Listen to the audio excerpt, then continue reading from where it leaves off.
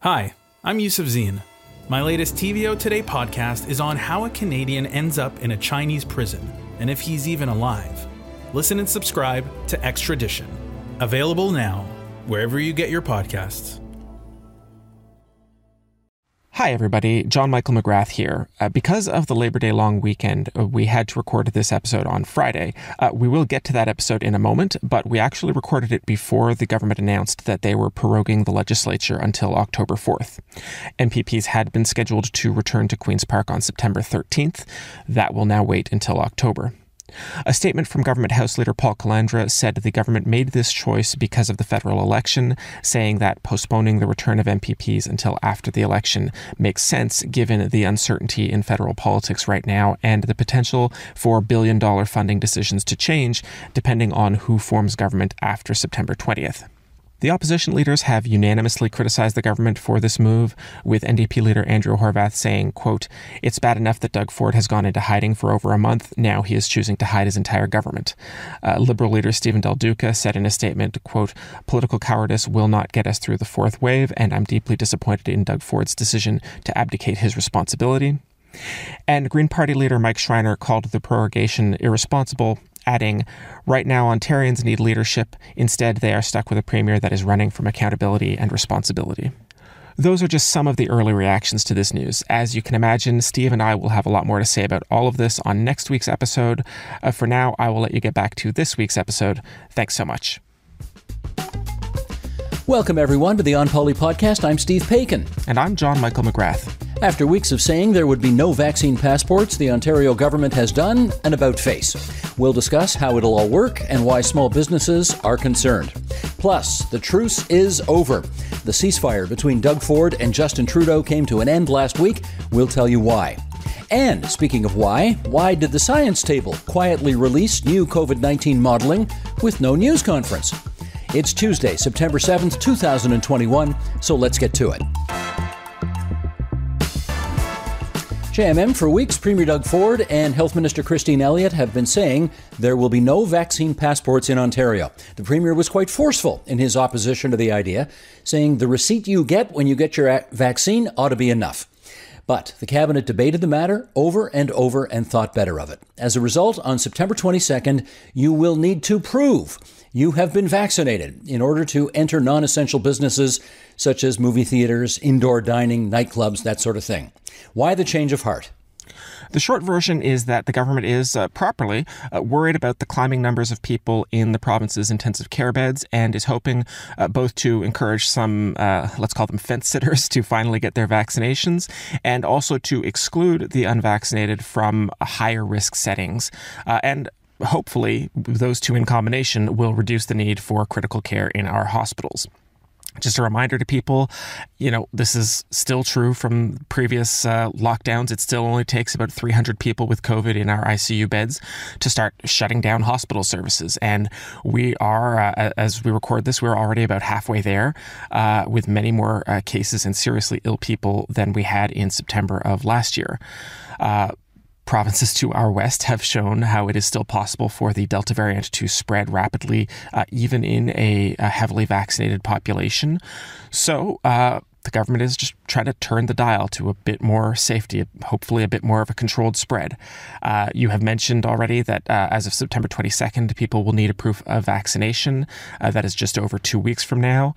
At that point, you are still only going to be able to get a paper receipt. You can download it off of the website, or you might have had it emailed to you when you got your shot. You can also put those, like the PDFs of those, on your phone if you want. You will also need to show photo ID just to sort of match the vaccination record to the person holding it. By late October, the government is hoping to have a smartphone app like the one we've already seen in Quebec, which hopefully will make things easier for both citizens and businesses. Now, whenever decisions like this are made, there are always anomalies that get pointed out, and let me see if I can put a few to you right now. Personal care settings and religious gatherings, both of which were shut down for months, of course, because they weren't considered essential. They are not included in the list of places that will require vaccines. How come? As far as salons are concerned, the chief medical officer, Dr. Kieran Moore, told reporters that it's because they're pretty confident about the infection control rules that hairstylists and barbers and other personal service professionals need to follow. As well as the fact that masks can be worn throughout an entire salon appointment. As for places of worship, well, this is one of those things that's complicated by the charter, right? People have religious freedoms, and in some religions, it is against their doctrines to get a vaccination. So implementing an element of mandatory vaccinations so that they can gather in public, it gets really complicated. And I am not privy to cabinet decisions exactly, but I can imagine that religious gatherings or applying these rules to religious gatherings might have made the Attorney General a bit nervous. What do you mean you're not privy to cabinet deliberations? I thought you had sources everywhere, McGrath. What's going on here? Steve, they're going to find my bugs. Okay, moving right along then. Shortly after the announcement, the Canadian Federation of Independent Business sent out a statement with some questions that they have, which included, how exactly is this going to be enforced? Who's responsible in the event of a fraud? You know, we're already seeing stories on the news about people who are figuring out how to make fraudulent certificates and so on. Are the police going to arrest people if malfeasance is involved? These are all pretty good questions. How much responsibility will fall on the businesses themselves to enforce the vaccine passport rules? Well, it certainly looks like businesses and maybe a general Canadian sense of deference to authority are going to be our first line of defense here. Businesses will be responsible for enforcing the rules, at least at their doorsteps. If someone tries to challenge those rules or starts screaming at service staff, and I would just please beg our listeners, who I'm sure are all kind and well-meaning souls, not to do that. But yeah, the police could be called. The government says that at first they're going to be relying on bylaw enforcement officers, but, these are going to be regulations under provincial law, or specifically the Reopening Ontario Flexible Response Act, and breaking those rules still carries real penalties, including very large fines and potentially even jail time. Again, I don't think our listeners are like the foaming at the mouth, screaming anti-vax types for the most part, because most Ontarians aren't. But this is really, really, really not the kind of thing that people should mess around with. The law can get involved, and it could be a very unpleasant day for people. Let me do one more follow-up question on this, and that is, and this was brought out during Premier Ford's news conference in which he introduced the vaccine passport idea. Apparently, you have to be vaccinated and you have to be able to prove that you've been vaccinated in order to go into a restaurant, but the person serving you doesn't have to. I know that question was asked of Kieran Moore, the Medical Officer of Health for Ontario, and I know he answered it, and I have to confess, I'm not any clearer about why that situation is permitted, even after his answer. Can you help me out on this? So we're talking about, it's all under the category of wanting to see more people vaccinated. But we are talking about two different kinds of laws, I guess I would say. One is controlling the general public in a public health emergency, which is what this still is. The other is basically like employment law, right? Can somebody be fired for not getting vaccinated? That's fundamentally what we're asking. The government has not wanted to push this that far. And I've spoken to public health experts who are really uneasy with the idea of making vaccination a hardline employment requirement that could see a person lose their job. It's been economically difficult enough for so many during the pandemic. Adding this on top of that does make a lot of people nervous. So yeah, it's one of these things where I can understand the reason for the vaccine passport, and I've written at TVO that I strongly support the vaccine passport, and I can understand the reasons for why people don't want to make this a condition of employment. But you put the two things together, and you do end up with this mild absurdity of everybody at a restaurant table could be vaccinated, but their server might not be. I got to tell you something. I think Dr. Kieran Moore, incidentally, has been a terrific communicator and has done a really strong job at the public events in which he's required to answer questions. But that answer you just gave makes a heck of a lot more sense than anything I've heard so far. So well done. Thank you. All right, moving right along. It's gotten to brass knuckles politics time. There was an apparent truce between the Premier of Ontario and the Prime Minister of Canada during the election campaign. Premier Ford even going so far as to tell his ministers, look, if you campaign for Conservative candidates, don't put pictures up on social media about it. Keep your heads down. Well, that truce is now pretty clearly over. What happened, JMM? Well, Premier Ford was asked about... I guess we got here as he was asked about why the government had changed its mind on vaccine passports. And in the process of answering that question, he also gave this answer. And there's no secret that, I wasn't in favor of this. Matter of fact, I stood there, a while back and saying I wasn't in favor of it. After sitting down with Dr. Moore, after finding out that the federal government just 3 weeks ago, said they weren't going to have a national passport. Instead, they decided to go with an unnecessary election. Well, Justin Trudeau's name came up several times during the news conference, and it's probably the most we've heard the Premier mention the Prime Minister in many, many weeks. How did Team Trudeau respond to the allegations that the Premier was making? I mean, it's also the first we've heard for the Premier say anything in several weeks. He was kind of operating on radio silence there for a while. But you're correct. The Prime Minister just, they let it slide. It's no biggie, right? No, this is politics. And the Prime Minister basically responded by saying that, I guess he was glad to see Ontario change its mind on vaccine passports, but that he thought that the government of Ontario and the Premier had left it too late and had to be dragged kicking and screaming, that kind of thing. Now, Premier Ford also had this to say during his news conference. For the past 3 months, along with Canada's other premiers, I've called on the federal government to develop a national vaccine passport. Now, that's the Premier claiming that all the provinces have been asking for a national vaccine passport. Let's do a reality check here, okay? That is not true, is it?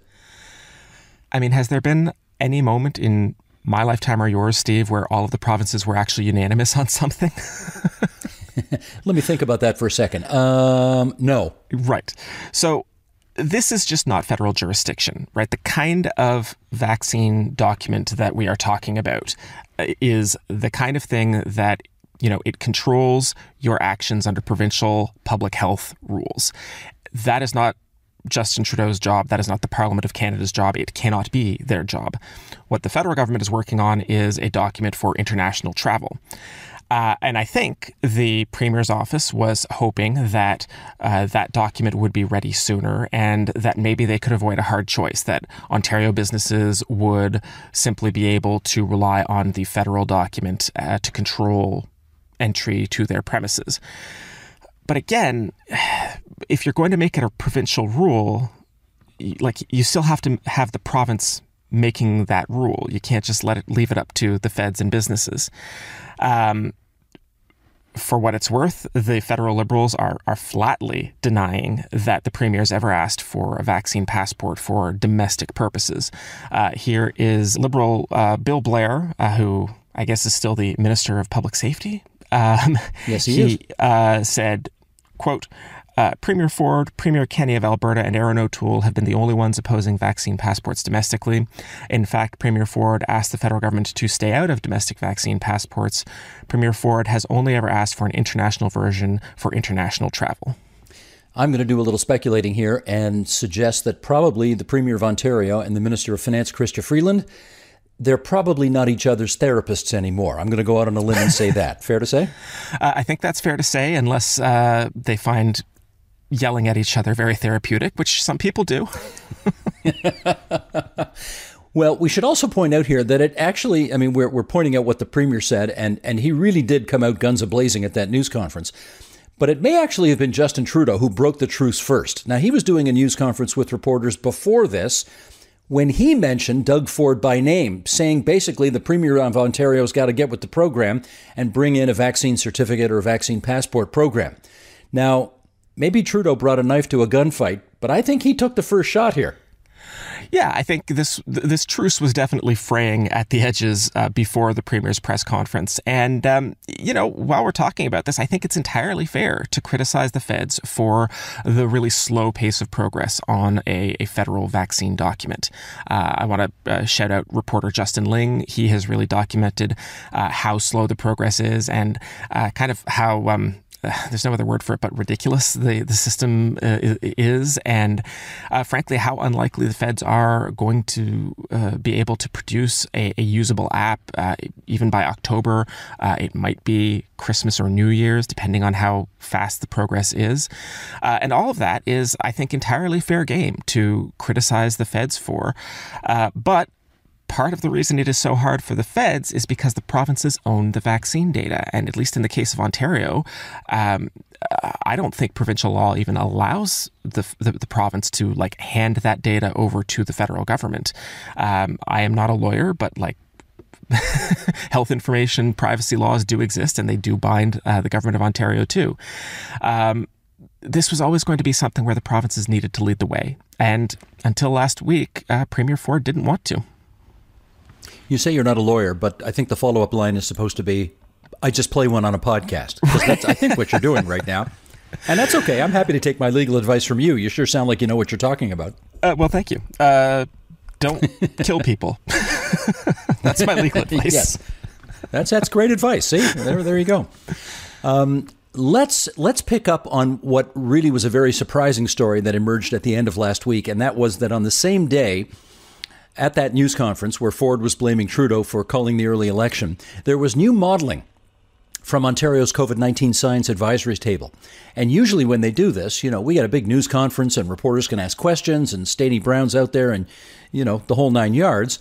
We got a good technical briefing. None of that happened this time. They posted it quietly, late in the day, period, full stop. Any idea why? The person at the science table that I spoke with acknowledged that this isn't, the best way to release information like this. I know that a lot of reporters who read it, in the hours after it was released, were frankly very confused about what the modeling was actually saying. There's a huge range of possible outcomes, and some of them are very alarming, but they may not be the most likely outcomes.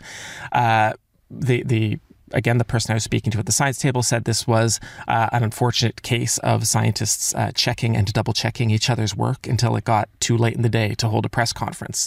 I guess we might as well mention that there has also been some controversy about, Dr. David Fisman of the University of Toronto has alleged that the science table was withholding alarming modeling from the public. I'm mentioning that just purely for context. The science table has flatly rejected the accusation, and Dr. Fisman has resigned from the science table.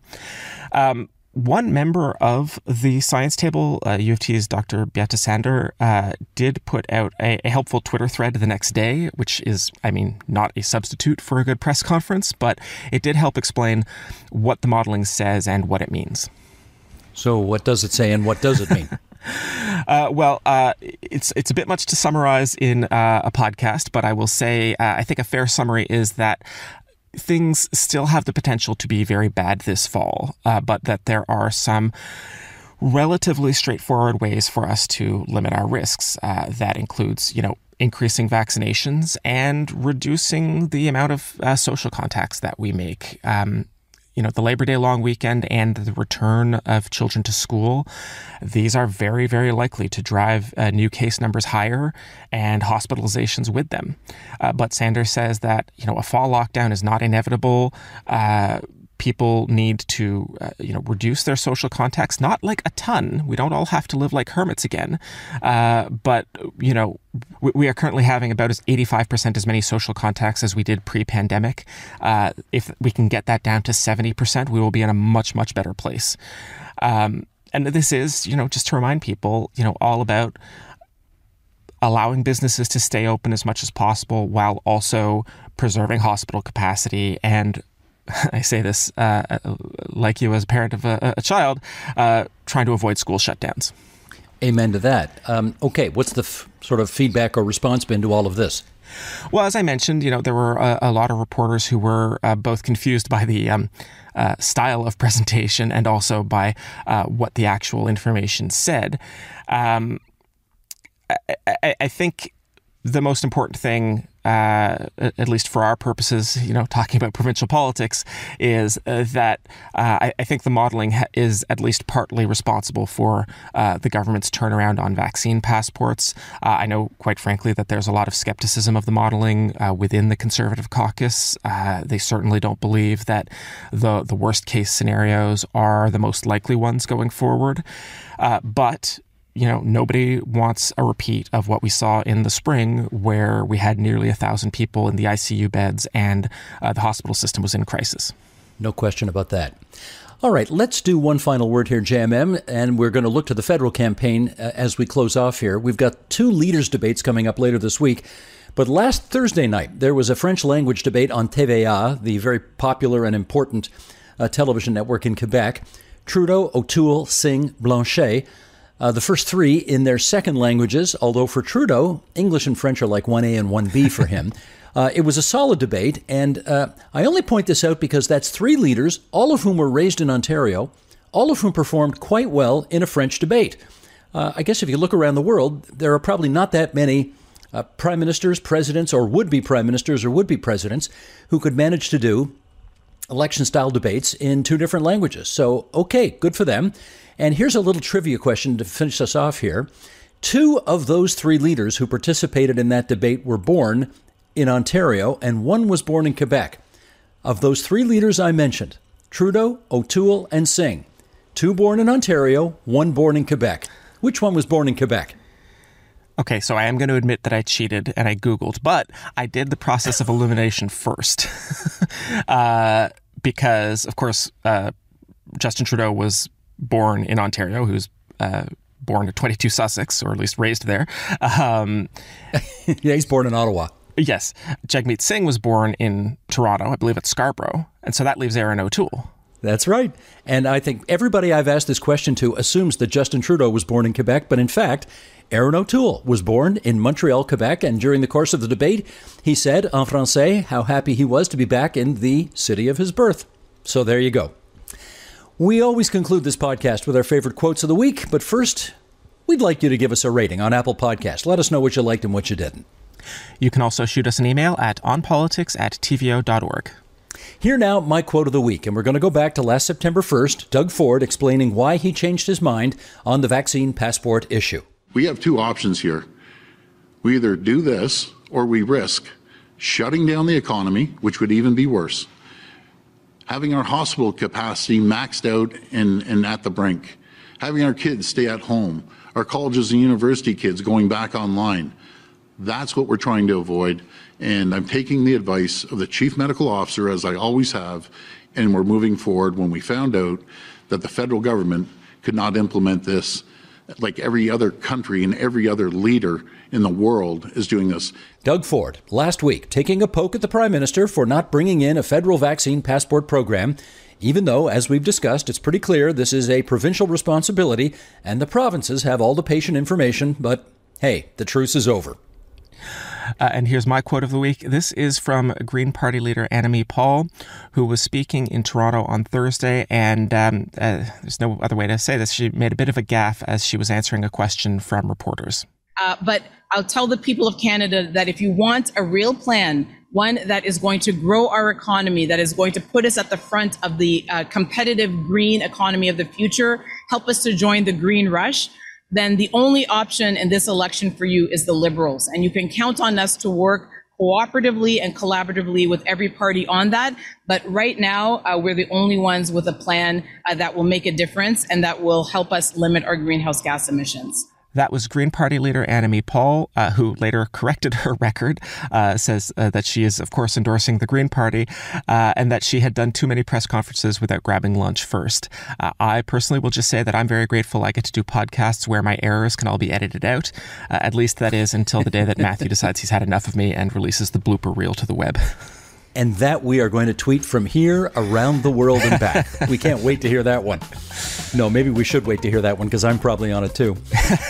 This week's episode of the On Poly podcast was produced by Katie O'Connor, edited by the aforementioned Matthew O'Meara, production support from Nikki Ashworth and Jonathan Hallowell. JMM, hope you had a good Labor Day weekend. As my dad likes to say, stay positive, test negative. Stay safe, Steve.